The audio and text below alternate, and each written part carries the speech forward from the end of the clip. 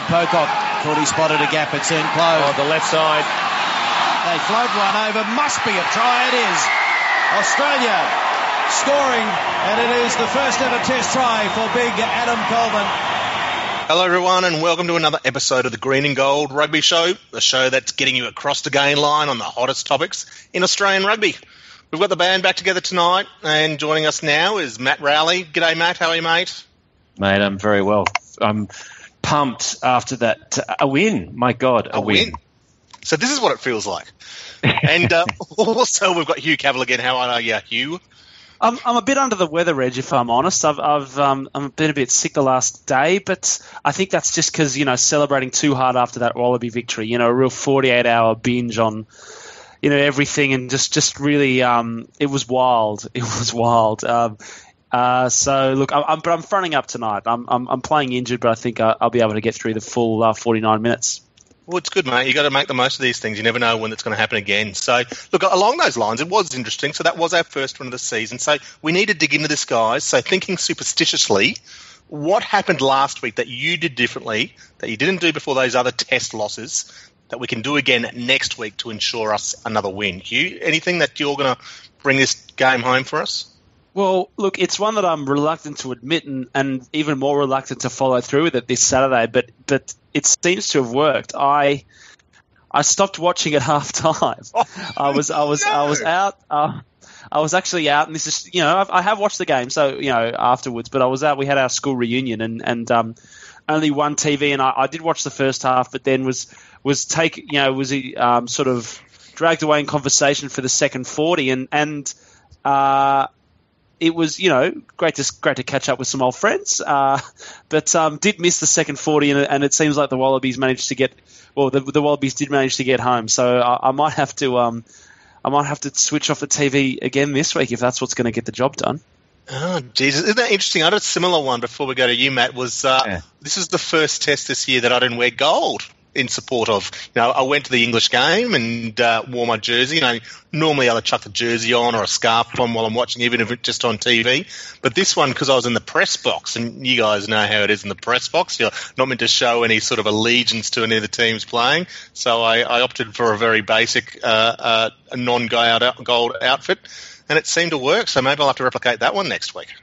Well, yours is not as tough as mine, though, Reg, which was that I was completely sober. So, yeah, I hadn't touched a drop. So I'm a bit stuffed now. So I don't know how I can keep that going. But, I guess it's going to be weird, then. This is going to mean your game analysis might actually be semi-accurate tonight. Well, I must admit, guys, I'm surprised no one's picked up the other thing that happened last week for the first time in the international test season that we haven't replicated this week. And Matt, you missed last week's show. Yeah, and it was really disrespectful. I'm pretty pissed off about that, guys. It's obviously I had to get back on here, so I didn't comment. No, I thought it was. I must admit, I always love not being on the pod because then I get to listen to it afresh the next day. Right. And I really, really enjoyed it. So, the disrespect was bad. Talking about really, really enjoying the pod, Matt, you got a couple of podcast reviews for us? Yeah, no, we've got some great ones. I've got one here. I don't think you guys read it out last time.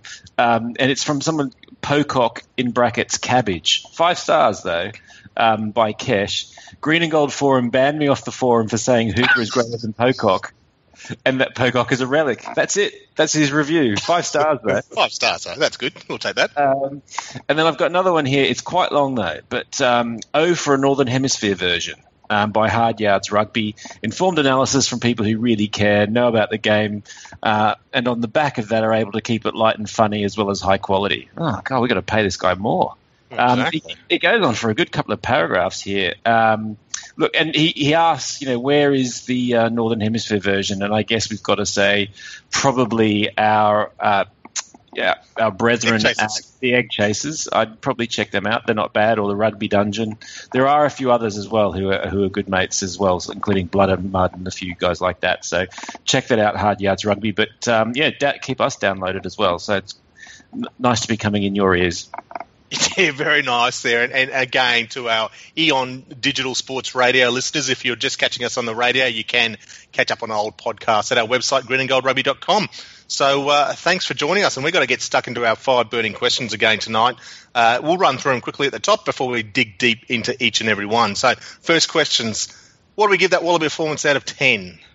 Second question, who put in the most important individual performance for the Wallabies on Saturday night?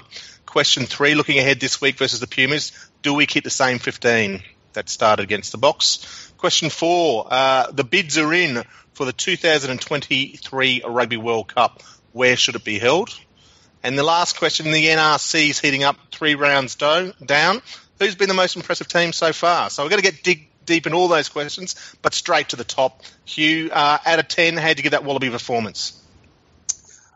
I think I've got to give it, I think it's a 6. I am probably a little bit more optimistic than a lot of people about this game. I thought, given we'd lost 6 straight and the confidence was clearly low, to come out and get the win and play a pretty good style of rugby, I think it's a good performance. There's a lot of room for improvement. I actually thought we should have won by 20 or more, given the amount of possession and territory we had and the chances that we just couldn't quite capitalise on. But considering, at 14-3 down, I thought, oh, God, here we go again. That, intercept try and looked like the night might not go our way. But we fought back into it. And, the forwards muscled up. And look, it was enterprising if it wasn't, that skillful. So I think there's definitely a lot of room for improvement, and it's a bit of a way off our best. But in terms of the attitude, in terms of the sort of perseverance of it, and just being able to get that win, I think it's 6 out of 10. Matt, how's your feeling? Were you happy with the performance? Mate, look, I hate to have to basically agree with you. Puts me in a really bad position. But yeah, look, if to anyone who hasn't yet, I'd recommend go back and watch it in the cold light of day when you're not sitting there going, crap, we're about to lose again, which I did, throughout most of the match, even up towards the end there when, they were within 7 points. I was like, oh no, I've seen this movie before. But when you don't watch it that way, and you're a little bit more level-headed and you're just watching the play, I thought the guys did a lot better than we probably gave them credit for. I agree with you. I mean, when you think about it, there were actually 2 tries there. There was one, the one where, what's his name, the Brumbies prop. Sio, yeah. Scott Sio. Where you're kind of like, I think that's a try, Nigel. Yeah. Whichever way you kind of rewatch it. So that was a try. The Karevi one was an interesting reading, was that they were saying it was down at the same time, which I didn't completely agree with. But even if you did, I would have thought you would have got the rub of the green. But I can understand what that reading is, which is he's out if the ball's down. So there's a couple there, and that's even before you get to the fact that we probably butchered 1 or 2. So I felt like it was much more positive. That it was also just, I guess the other thing to wrap in there was, geez, we needed that. I mean, word out of the camp was that things could have really unraveled if that one hadn't gone down, I think, because I think everyone would have just been, well, what do we do now? But it's really interesting. There's 2 ways to look at this, and I'm not really quite sure where we are on the end of all of this. Is that, one way to look at it is that actually, we got hit on the bounce by England. We had a younger team, we had some injuries and all the rest of it. They came here, they were better than we thought they were going to be. That absolutely kind of knocked us for 6, and actually a couple of those games were a lot close. We're actually quite close. And then on the back of that, you got to go play the All Blacks, and you're facing them with low confidence. We then get like injuries in the first 10 minutes to Gits and all this sort of stuff. And then, and all of a sudden that's 5 matches down. And that actually this is us kind of coming back, and now you'll start to see, I think some confidence come back through.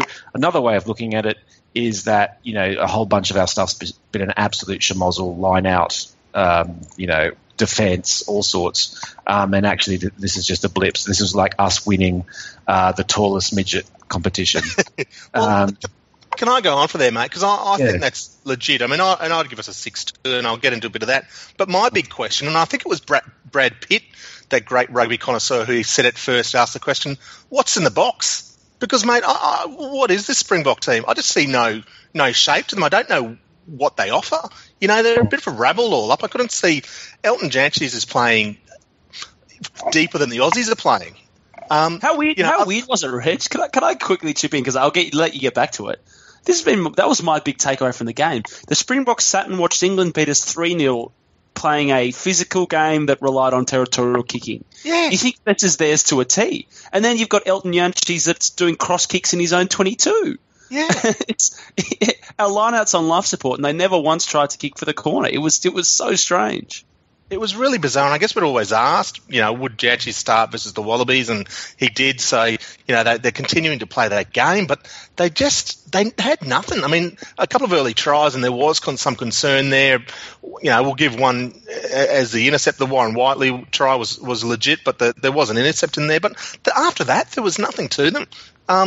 Which is, how do we judge that? And, they dropped one versus Ireland, and obviously one versus Argentina. But, look, I want to turn this positive because, it was a better Wallaby team. We just have to have that caveat there about who we were playing. But, there was a bit more structure there. I thought the set piece was stronger. There was finally a bit of something happening in that back line. We saw a lot more breaks being made and defenders being beaten, which was pretty handy. Samu Kerevi having a big game there, at least in attack wise. So look, good to get the win, but I'm always a little bit concerned about who we're going against. And if we'd played that same performance, same team against the All Blacks, what the score might have been, it's hard to say, I guess. Yeah, or even the caveat of the last 10 years of Wallaby rugby, though. Yeah. When we don't beat the All Blacks, then what does it all mean other than that, Yeah. Yeah. Or if we played the Argies in their first half. Yeah. I mean, God knows what we got coming this weekend. If the Argies can turn that out for a half of rugby, that was unbelievable. But you know what, Matt? Like, I don't want to talk down the Argies because that'll be a tough task this week. But actually, that game was very similar to how the New Zealand Argentina versus New Zealand game has been for the last 2 or 3 years. The Argies go in there with nothing to lose, and the first half is close, and they throw the ball around, and it's sensational. And then the All Blacks run over them, and it happened last year, the exact same thing, and I'm pretty sure it happened the year before as well. And then we look at that and go, oh shit! But then they come and they just don't quite lift against us to the same level that they do against the All Blacks. Yeah, I think it's because there's not many teams you can probably. The key to beating the All Blacks is around physicality. I think we know it. I mean, I remember Nathan Sharp saying to us that that's the key that's been kind of passed down over the ages. Is the only times you get up is if you really get in there and belt them. And I think that's like you say, if the Argies go in there with a no care attitude. And they've got the size and the physicality to be able to do that. Like not many other teams. The Poms every now and again can do it when they've got the right pack. And so they go and do that. But obviously, for whatever reason, they can't keep that going for more than about 50 minutes. Yeah, I'm intrigued. Part of me thinks that we can go through the rest of the Rugby Championship undefeated. Big tasks. I was going to say in Argentina, but we don't play Argentina in Argentina. We play them at Twickenham. So, that takes that out of the equation. And the only challenge then becomes South Africa and South Africa. And who knows which South African team will we play. It's always tough to beat them in the Republic. But, mate, that's 4 games I reckon we could do. And all of a sudden our season's looking a little bit more promising. Well, less later. Well, yeah, is this team the ultimate confidence team, though? Is this maybe their thing? I mean, you look at last year, and they, through the quirk of the draw being different, we started against South Africa, and we fluked the win there, and then we went over to Argentina, and we won there, and then all of a sudden we beat the All Blacks, and yet we dropped that one in Auckland. I think it was a bit of an outlier. And then you look at the World Cup, and we built up against Fiji and Uruguay, and then we had, it was all about momentum more than anything, and without that, it looks like we really haven't got much at all. Which goes back to your point, Matt. Yeah, we're chucked in against England, who are, as you say, on the bounce and targeting us. Eddie's got us in the crosshairs, and the All Blacks, on top of the game. It makes a lot of sense. No, you stole my bit there, Hugh. I think we are the ultimate confidence team, and I think that's how Czech coaches. I mean, I don't think it's any secret. It's all about getting that extra 5% from what's in that, last 1 inch, sort of in the top of the brain sort of thing. So, and I think that's what he does. And if that gets knocked out of you, you're kind of stuffed. Because what he seems to also forget is that, there's no such thing as a line out. And then, defense seems to be kind of optional apart from, really trying your guts out. So, when the confidence isn't working, everything else seems to kind of, fall apart. And I think we just got that kicked out from under us. Yeah, indeed.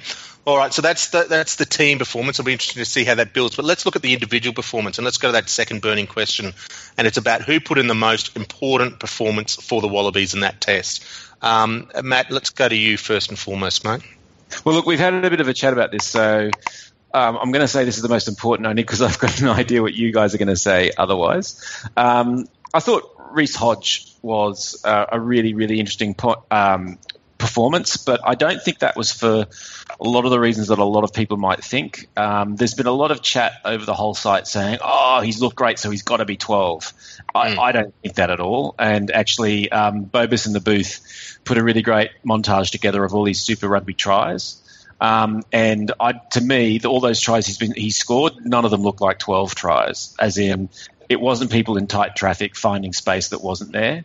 And actually, when I watch him play, I see him run into a lot of people. He runs into a lot of people with pace and heart, but he doesn't find that space. And actually, for all the problems that Bernard Foley has, whether it's with his kicking or whether it's passing to Uta, what he also does better than the rest of us is better than the rest of the Wallabies. I think his ability to find his way through traffic, I think, is probably surpassed, by Beauden Barrett. I think it's very Beauden Barrett-like, is what I'm trying to say, in that he manages to pick his way through traffic. That try he scored is perfect.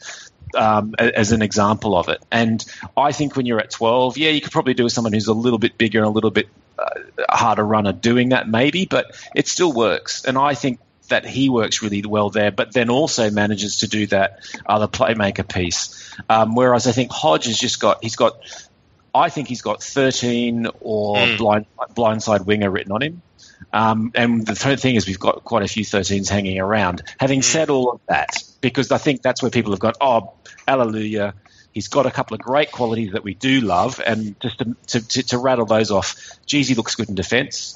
Jeezy looks good hitting a ruck. And Jeezy looks fantastic hoofing the ball 50 metres upfield. How good was that? That was sensational, and that's something we haven't seen for ages. I just think that's like how...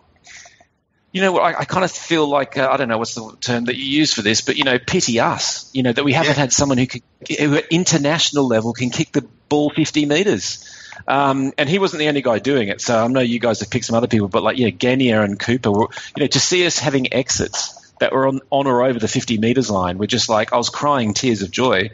And then to see somebody who could put us on, from our 22 to someone else's 22 on a penalty, I was like, that's unbelievable. But really, at international level, that's what you should expect. But for us, that's a game changer, I think, because suddenly we can be playing in somebody else's territory and break out of this problem that both the Waratahs and recently the Wallabies have had. So that's why I'm saying I think he was one of the most important performances, not necessarily because I see him at 12, but because of those sort of qualities that he brings. I think he's got, a lot of that Rob Horne's put into the Wallabies, except I'm thinking he's got a little bit more pace, and he's obviously got that boot, and we've also seen that penalty goal he kicked from 53 metres. So, those skill sets that I think are on top of what Horne brought at like a blindside winger is what I think he's bringing. And then obviously he looks like he could play 13. So that's why I thought that was a really important performance. And he just looked at home at international rugby as well.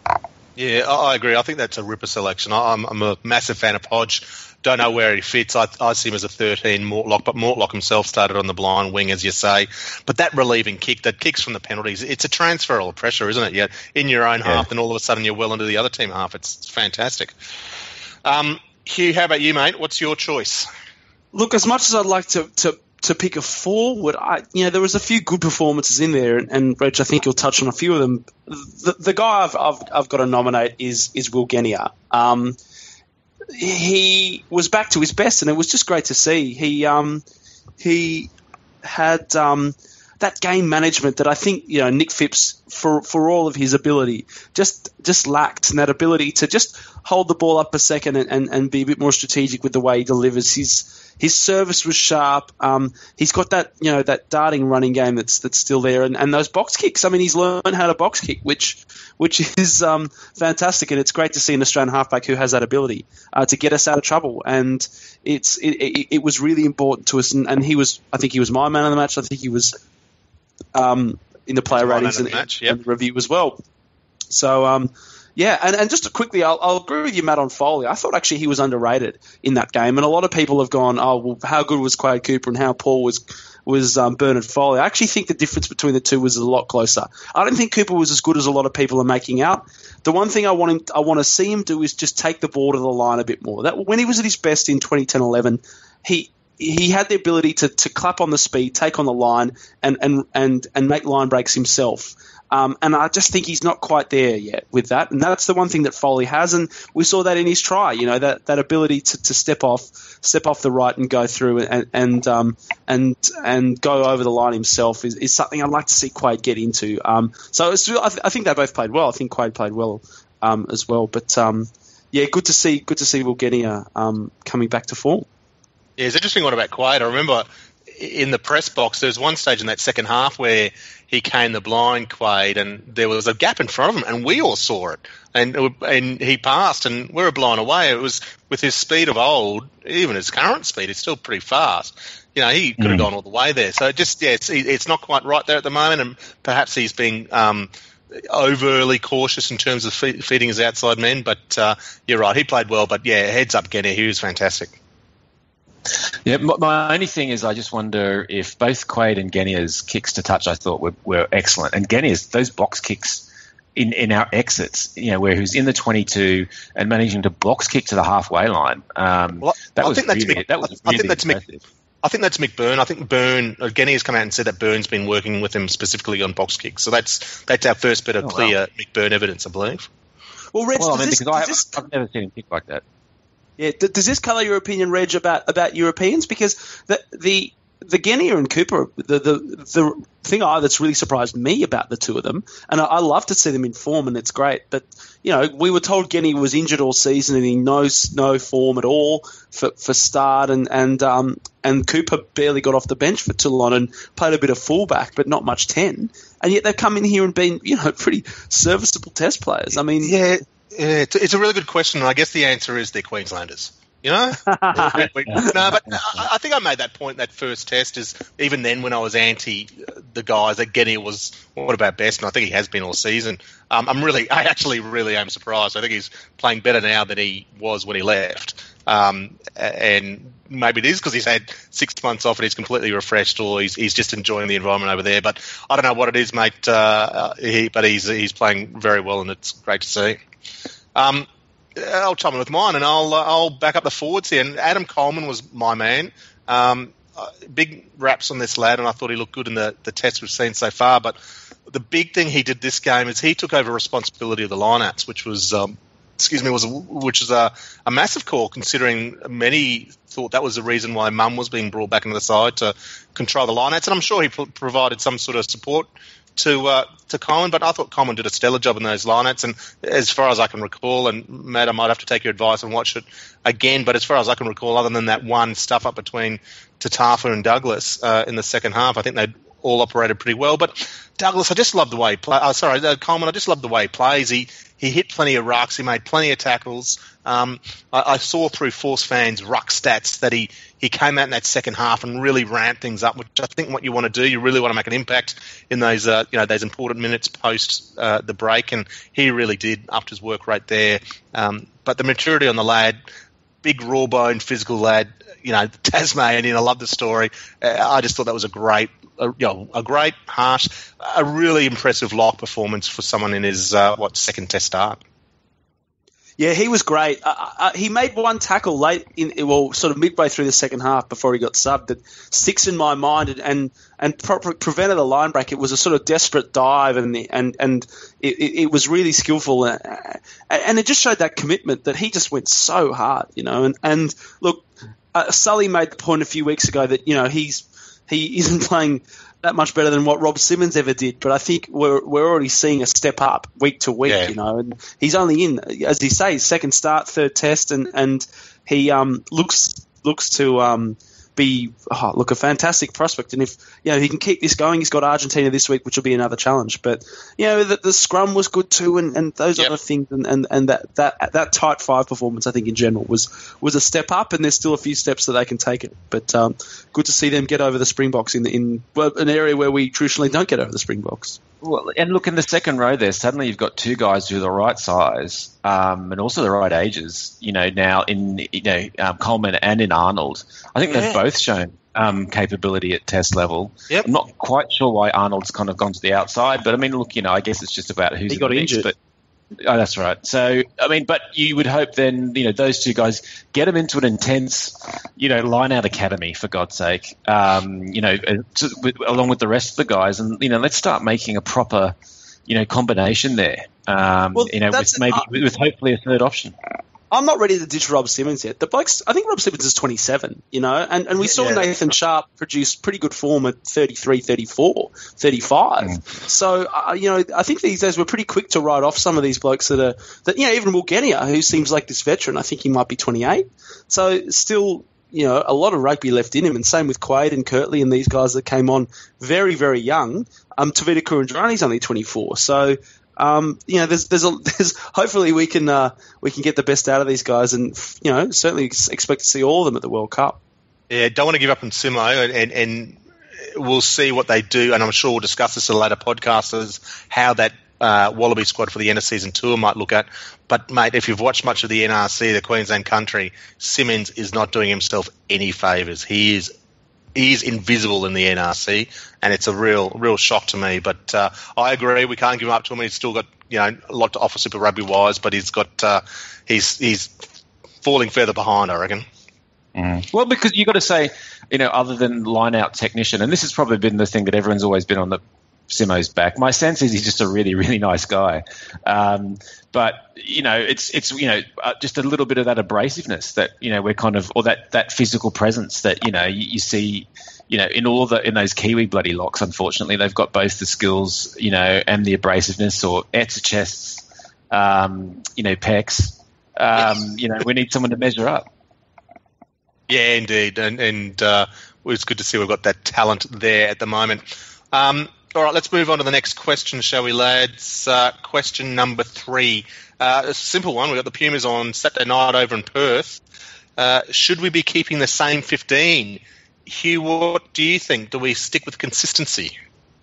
I think we probably do stick with consistency. A part of me would like to tinker a little bit, give James Slipper a run on start, see how that goes. Maybe, you're tempted to maybe tinker with where you play Reece Hodge.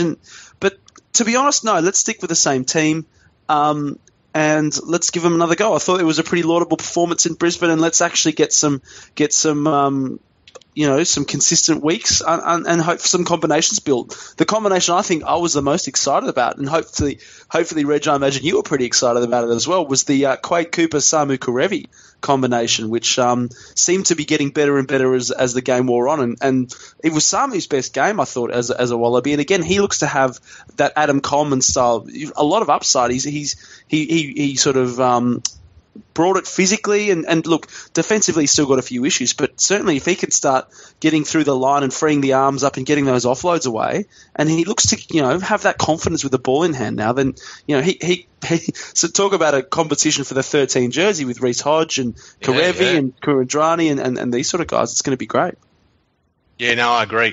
Karevi was fantastic, made a lot of meters, and it's still people questioning him, but I thought it was great to see. And Michael Cheika said after the match that he's still finding his feet. He knows he's just getting up to speed with the fitness is his big thing.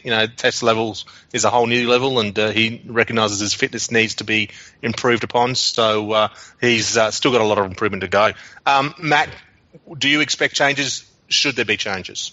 Well, and just on the Karevi bit, I mean, I'd say like the work on the end there, I agree. There's a lot of positive, and yeah, I agree with you on his best test so far. But it's the finishing. So we saw he had the ball in the wrong bloody hand for that try for a start. But it's just that thing, and he'll make that break. And there was another one where he he had somebody on his outside. Was it Hodge or somebody on the wing? And he just came inside and he didn't need to. It's that clinical. Oh, fantastic. I've broken the line open, and now, it's Ma'a Nonu, I draw and pass. And he's not doing it. He's looking to beat another man or do something crazy in field when actually it's just a case of link up and draw and pass and you'll do it. Anyway, that was my bit. But I think that probably comes with experience, right? Look, I think we've just heard typical Cavill. Doesn't want to rock the boat. Next he'll be saying the RU's doing a great job. Aren't they just? Whereas, look, I think my change is going to be in one. We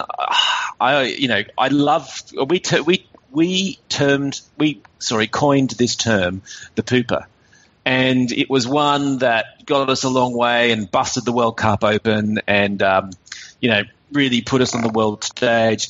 But I think we've got to start to admit that the pooper isn't doing what it first did, and I think just like any amazing weapon, I think teams start to focus on it and they start to kind of work it out. The way they seem to be working it out but seem to be getting away with it is, as the Saffers did, but then as the Kiwis have been doing, is basically just hold on to David Pocock wherever you can. Around his neck. Yeah, whether it's around his neck, around his foot, around his headgear, just slowing down from ruck to ruck. But then also, and as we saw all through the game on Saturday night, just flop on the ball, just flop on the ruck. Just don't give him a chance to dig at it. And I think once you've kind of nullified that in a match with David, then it's like, he doesn't quite bring, and I thought he actually got shown up a little bit on the night with some of the carries, some of the passing, and then some sort of attempt at a grubber, for God's sake. No. So I feel he's getting a bit frustrated because he's not being able to play his game. And I think that probably going out with him as the starting pair at 8 is just giving oppositions too much to plan for, where they can say, look, if we can shut him down for a half a match, we're pretty much through. And they'll do whatever they need to do. And refs these days don't seem to be really favouring a Jackling side, so they, it's more that sort of Owens style. So I do wonder if it isn't time to sort of shake it up a bit, and maybe you throw in a Tamani opening up at 8, and then if you're missing that Jackling capability, maybe that's when you put Green and Gold Rugby's own Scott Fardy at 6 to put a bit more pressure, at the breakdown from a different angle. But whatever the combination might be, I just kind of feel we probably need to start thinking about shaking that up. Maybe you don't do it for every match. Maybe you pick and choose. But I think pooper straight out of the box, and I'm not even saying that from a line-out perspective because I know that's what a lot of people were saying. I'm just saying that I'm not sure it's not doing the thing it was designed to do, in which case you got to say, why keep doing it? I think you're giving David Pocock a little bit too much credit there, Matt, to be honest.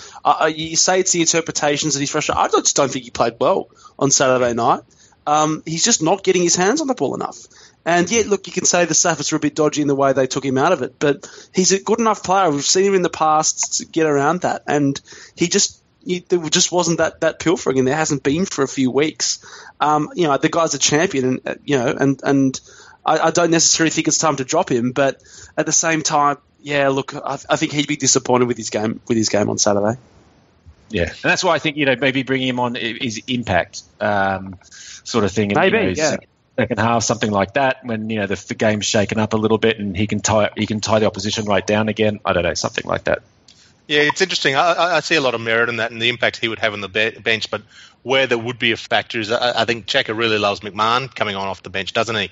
And he does have an impact, and whether you could carry both those guys, I don't know. You'd have to go to the 6-2 bench, which is always a consideration versus the Pumas. But that's an interesting one. I make a lot of good points there. I think number 8's one of those positions we're really not settled on, and we're lucky to have Poey there to be able to play it. But I don't think he's the 8 we're after at the moment. And I'm not convinced we have one. I mean, Tamani would be interesting to give it a go. Plenty of raw talent there, and Sitaleki, his brother, was definitely sort of started to show that a couple of times with the Wallabies towards the end of his career before he went overseas. So it'd be an interesting one to see Lepetti there. I suspect they'll keep consistency in that. Yeah, you talk about that confidence team, and first win of the season, you'd like to think they'll back them up. But there's some really interesting options there. I guess the back line there stays the same. I saw Cam Shepherd came out today wanting to move Izzy Folau to the wing and Foley to fullback and Hodge to 12, which is just remarkable. But I think consistency will be the factor here. Right. So you're both wrong. So, well, you're the one with these inside lines on these. I'm surprised you haven't named the team yourself this week. So go on, mate. Well, I don't know if you're asking me. No, I haven't got any news. Sorry, fellas. Yeah. So, Okay. there you go. All right. Look, talking Wallabies, let's talk broader internationals. And earlier this week, or maybe it was late last week, the World Rugby announced the 4 countries that have submitted applications to host the 2023 World Cup. So they are Ireland, France, Italy, and South Africa. The announcement will be made in November next year, 2017. So got lots of time to consider it. But off the bat, Hugh, who would you like to see host that 2023 World Cup? Remembering that in 2019 it'll be in Japan. Yeah, I actually haven't given this one too much thought, Reg, to be honest. Look, I think it might be time to look into, maybe the United States of America. I don't know. I mean, look, certainly Australia's another one that's probably due. I'm not sure, backing up from Japan, keeping it in that sort of time zone, it's probably not the best for the Northern Hemisphere. Those sort of powers that be might not enjoy that. The only other one I imagine is probably South Africa, who are due. So I've basically named half the countries in the world there. So pick one of them, but I'll go America. Let's give them a go. I think there's enough of a market there, and we've seen with the All Blacks and the Wallabies going over there and playing at some of those pretty famous fields that by 2023, the sort of groundswell of support behind rugby, I hope, is a little bit more advanced, and that pro competition there might have developed a little bit more of a following, and we might be able to swing a bit of support. But I don't know. I don't think it'll happen. I imagine after Japan they'll send it back to a pretty developed rugby nation. But I'll give it to the Americans. It definitely won't go to America, mate, because, like I just said, they're not one of the 4 countries that have submitted proposals. But yeah, well, look, Reg, I mean, you know me, and Matt knows me. I'm an outside the box. I'm an outside the box thinker, and this is it. It's easy to sit back here and name the 4 countries that have already been named by the people, and that's great. But that's not the way I choose to take it. Exactly. There's some connection between Destination New South Wales and the United States bid. That's what I'd like to know. I demand to know. LA to Sydney flights. Yeah. All right, They're Matt, great actually, to our LA audience. Yeah. If you could abide by the rules here, and which of these 4 countries that has submitted proposals to host the 2023 World Cup? I've said my answer. Move on. I'm asking Matt now. We have already moved on from you. I'm asking Matt. Arab Emirates, mate. They've got a big sporting infrastructure, and they're willing to bribe anyone. No, look, I would say, look, you look at some of the ones there. Look, I've got to say, Ireland. It's frustrating, isn't it? I know they haven't had. Apparently, they've 99 and 91, but we keep having these World Cups that are Wales and in England, and there's always a game in Ireland or something as well. It feels like the same place just keeps going round and round in circles. Can't give it to them. So look, I'm going for Italy simply because, geez, it'd be great. That'd be what a holiday. I mean, they've got plenty of decent sized stadia with with all these soccer pitches. I guess it might make them slightly small. I don't quite know what you need to do about that, but geez, that would just be awesome. I guess they'd farm off a few games to France. I guess keep the frogs happy. But out of that lot, that's probably the one that excites me the most. Saffers can probably lay a claim, I guess, but if it's not America, then I go for Italy. As a holiday, that'd be great. The Italians, the food, the pasta, and all that stuff. I mean, it's not like the fried chicken you get down in the deep south of America, I suppose, but it's still pretty good. Yeah, it's not like a hot dog. Yeah, that's. I was going to ask. Come on, Reg, put us out of our misery here. What's I don't know, mate. I agree with Matt. So obviously Ireland hasn't hosted itself, but it's been involved in 91 and 99. South Africa had it in 1995, which was a pretty remarkable tournament. But Italy has it, and France had it in 2007, and that will go down as one of the worst World Cups ever. I think it was it copped a bit of flack for being one of the ones where the style of play was just terrible. I think South Africa kicked their way and England kicked their way to the final. It was pretty abysmal. But Italy, stands out for me for the same reasons. It'd be a great venue. I don't know what the stadium like. I guess there's plenty of football stadiums, soccer stadiums there that could host the big one. I don't know too much about the Italy stadium. I suppose with Ireland, it'd just be good to give all of those, there's Irish fans a chance to see their team be knocked out in the quarterfinals again. Just in front of a big home crowd, just really disappoint them again. Yes, you've got your fan base there, Hugh. You've got to play to them, mate. Look, it'd just be the same stuff then, wouldn't it? Like, it'd be the same stuff going around and around. We'd see games at Twickenham, we'd see games in Wales. I don't know. It feels like it'd feel like there'd be the same thing all over. This is a bit of a test of that power base, and how much is it? And I wonder if Ireland will win because they'll just give one. Japan is the one of the developing countries, and the new rugby markets, and they won't be keen to give a second one in succession to another new rugby market, and they'll take it back to the sort of British and Irish sort of zone there. Yeah. Well, the last one was so huge and so successful. You're not surprised if they take it back there. Yeah. Yeah, I mean, it just mints money over there, doesn't it? So I can imagine they're going to be licking their lips a little bit. But I mean, Japan's obviously not Southern Hemisphere, so I understand that it's around the other side of the world. But Italy. How good is Japan going to be though? Let's look forward to that one. I mean, I'm really excited. It'll be a great time zone for Australian viewers. It'll be that fantastic crowd. We've seen the Sunwolves crowd, the Go Bananas. That'll be fantastic.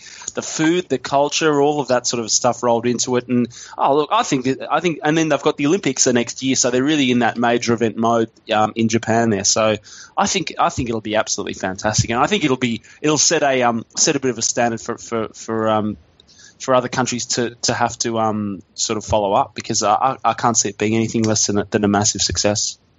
Yeah, a ripper. Should be. All right, our last burning question. We've gone from the World Cup. It's just a natural progression to talk National Rugby Championship, the NRC now, and we've just completed 3 rounds.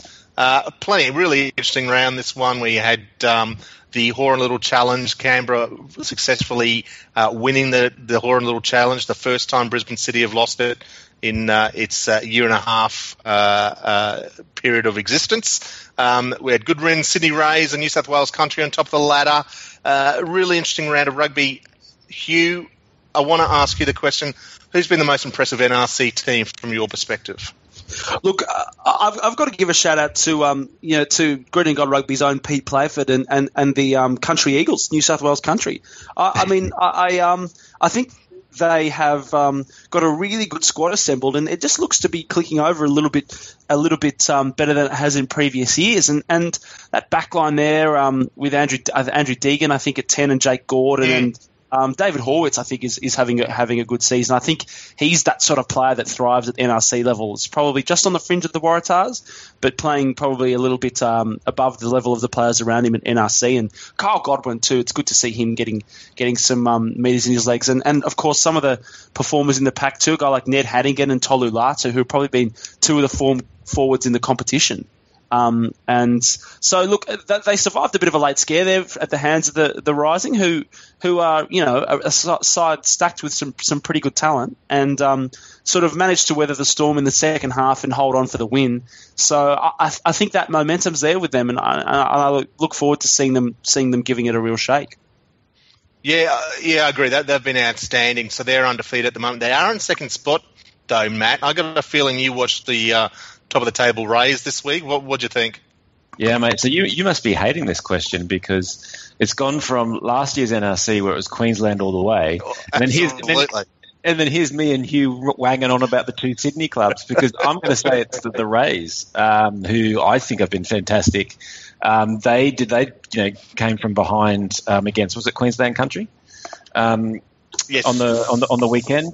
And they, and I thought they were really reminiscent of Norths, which isn't surprising, I guess, because there's a fair few players there, plus the coach, I believe. Is it Cron? Yep. who was the coach of both, and you see a lot of things. I basically just watched the grand final that Norths was in, so got on that bandwagon at the last possible minute. But a lot of the same qualities in that they're very happy to defend because they've got they're up really fast in defence, back in the line. They work as a team, both in attack and defence, work really, really hard. Not exactly laden with stars, I don't think, but no, not at all. But just, and that's, again, you look at Norths, it was the same thing. So I just find them really enjoyable to watch from that perspective. And, they seem very comfortable, even though they went down quite a few points on the weekend, to just kind of muscle their way back. So putting yet another Queensland team to the sword. Yeah, mate, they were very good. I think Matty Lucas is playing sensational rugby, so it must be tough for you watching that. But good performances there. Michael Wells at the back of the scrum was fantastic, and Damien Fitzpatrick, who, if the rumours are correct, is on the Waratahs book for next year at hooker. Hey, would you believe it? Look, I completely agree. Eagles and Rays stand out. I'd probably lean a little bit more towards the Eagles. I think they've had the tougher run in, and I think we'll see them sort of pull away in the coming weeks. But I have to mention the Western Sydney Rams. So we're going to have 3 New South Wales teams. Oh my now God. the Rams have lost every game, but I had completely written them off when their squad was announced. I did not know. I probably knew 2 or 3 players. They have completely recruited from Western Sydney. They're other than the odd Fijian Olympic gold medalist and so on, but they have just John Muggleton, the head coach, Jeremy Paul, their assistant coach, and I think Joel Wilson's their other assistant coach. What they've done to this team of veritable no-names, lesser names than the Sydney Rays, and the way they're playing, they really pushed Perth Spirit last week, and they really pushed Brisbane City the weekend before, and even their first round game against the Rays, where the Rays ran away with it in the end. But, they really took it up them, and they've got some fantastic talent there, really tough, physical, skillful forwards. And some names that I'll definitely be watching out there. A couple of names I hope sort of the rep rugby guys are watching as well. Tyrone Vaiga at the back of the scrum, and Sapuago on the side of the scrum, and Scotty Gale's playing pretty well at scrum half. And it's just a real good combination. And this is what a challenge it is to bring these guys together for a week or so before the competition starts, and having performed like this. I'd really hoped they'd get up last weekend against the Spirit, but they weren't quite up to it. But the Rams, they're a real challenge, a real talent base there, and I hope they pull off a win soon. Well, that'll cheer up Fitzy, who'll be listening to this, I should imagine. It will indeed. Let's quickly look at those games next week. So Sydney Rays are hosting the New South Wales Country Eagles, so top of the table clash. So one way or the other, unless it's a draw, we'll see one team pull away there. So that's on Saturday at 1:00 p.m. Melbourne Rising are hosting Brisbane City at 3:00 p.m. down in Melbourne on Saturday afternoon. So that's a really important one. Both teams on the cusp there. Which one goes either way? I'm really worried about Brisbane City this year. Then on Sunday at 1 p.m, the Vikings are hosting the Rams, as I talked about. That is now a horrid little challenge match. So Canberra's first attempt at holding off the challenge from the Rams. So who knows? The Rams could be amongst the silverware on Sunday afternoon. And then finally over in Perth on Sunday afternoon, the Spirit are hosting Queensland Country. So that's 1 p.m. local time, which I think would make it about 3 o'clock over here, and that'll be on Fox Sports. So Perth Spirit, sneakily, a couple of wins there, so they're doing pretty well themselves. So pretty damn good competition. Mate, so that first match that the Rays are in, where's that being played? Have you got the park? I don't. I'll get it. I think it's Pittwater Park. Okay, right. Yeah. Right. Yeah. No, it's not just around the corner for me. Damn not it. North Sydney Oval, sorry, mate. Bugger. God. There's my support gone. I've fallen off the bandwagon already. Fleeting. Oh He'll be back come grand final time.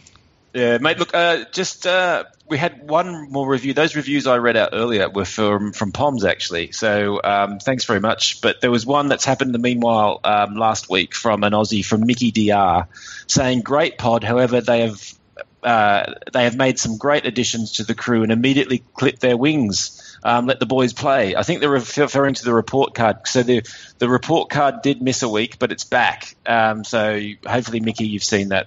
No wings were clipped. They're riding free as birds. Good stuff. So that wraps us up, guys. Another massive weekend of rugby. Best of luck to the Wallabies over in Perth on Saturday night. Hopefully the local rugby community get out to support. They've got a big day the next day in the NRC as well.